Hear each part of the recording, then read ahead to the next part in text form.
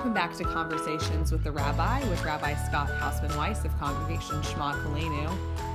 Today we're going to be talking about going back to basics in Judaism, especially the Ten Commandments.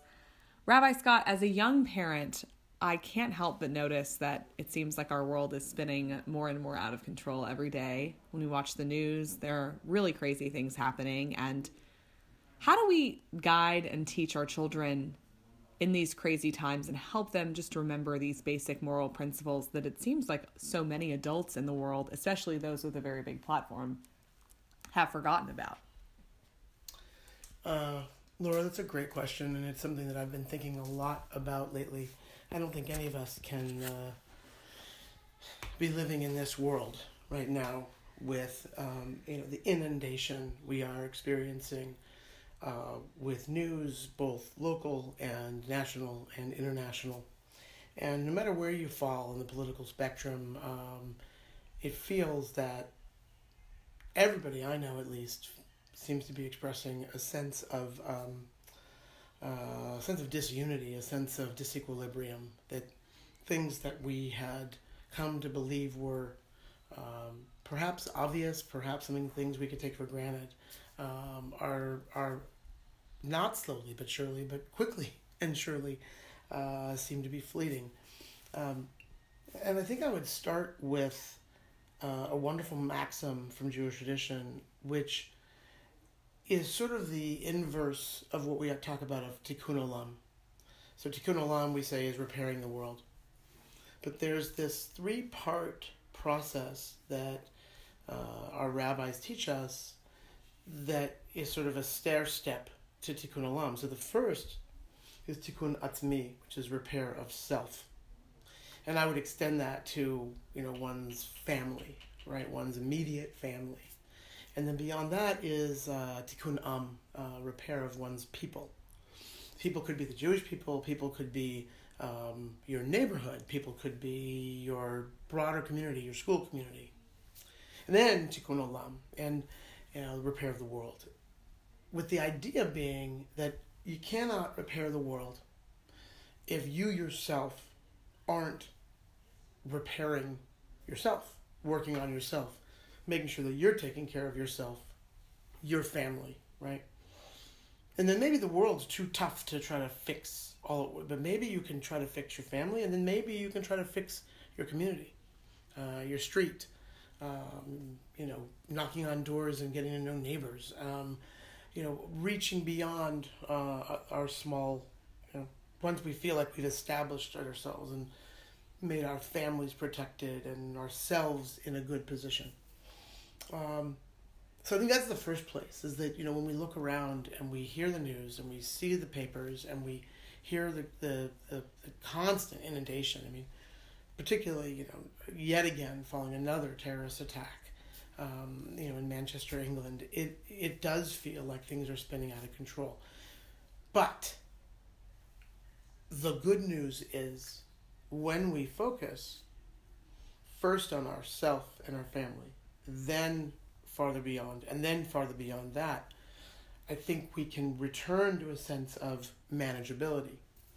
So, one of the things I've been thinking a lot about lately is this idea that, that there just seems to be a tear on the fabric of society, and things we took for granted that seem to be, they're so obvious that they're part of the Ten Commandments, right? That we shouldn't lie, and we shouldn't cheat, and we shouldn't steal, and we shouldn't we shouldn't get lost in wanting what belongs to somebody else, and we should stand up for people who are in trouble and enslaved, and all these things that the Ten Commandments talks about.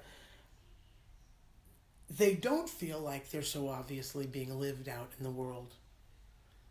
But on some level, maybe it doesn't matter in terms of what we can provide our children and what we can provide our families. It's easy to look outside and to see how everything's broken.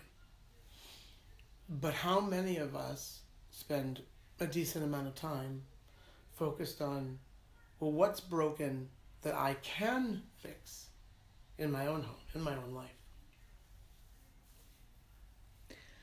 So what I hear you saying is that in order to repair the world, tikkun olam, we need to start not with fixing what's outside of us, but really looking at ourselves and our families.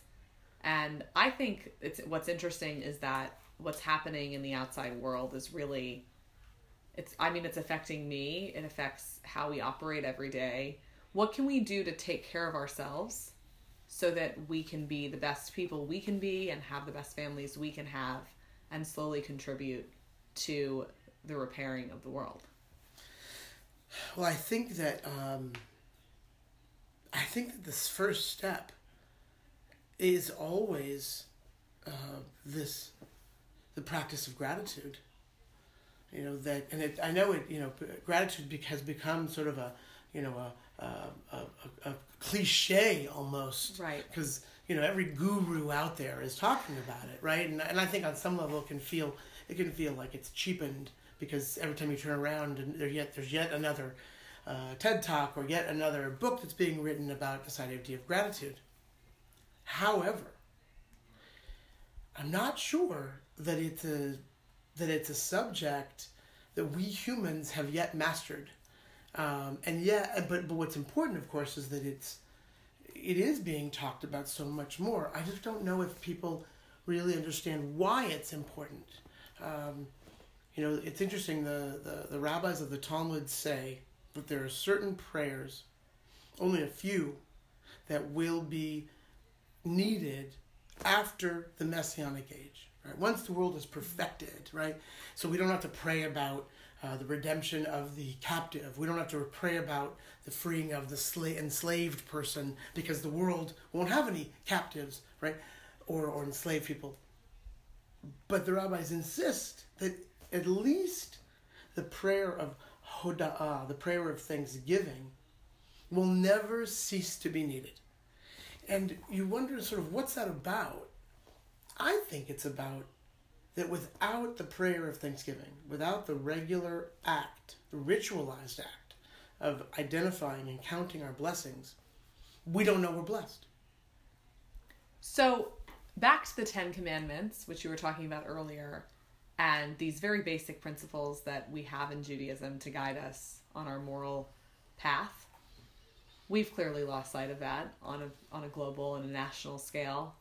As parents, as people, around the dinner table or with our colleagues, how do we bring back an expectation of morality? Well, as parents, I think that the thing we have to remember, first and foremost, is that our children are watching. So it's a great question, right? How do we bring back the expectation of morality? Which I think is a really important piece, because it's not simply that do our children pay attention to us when we tell them what they should do or they shouldn't do, right? Do they mind, right? Do they obey? Do they toe the line, right? All those kinds of questions. But I think it's a deeper question you're asking, which is, how do we instill in them that soulful guidance towards doing what's right in and of itself, right? On their own, right? And I think clearly we parents are responsible for that. We're the ones who can make the most significant impact on how our children choose to live and what they choose to prioritize.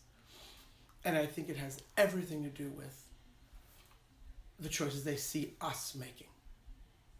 So, we can talk a lot. We can talk at the dinner table. We can talk about the right thing to do. But our actions are more important. I think, when our children see us going out of our way to do the right thing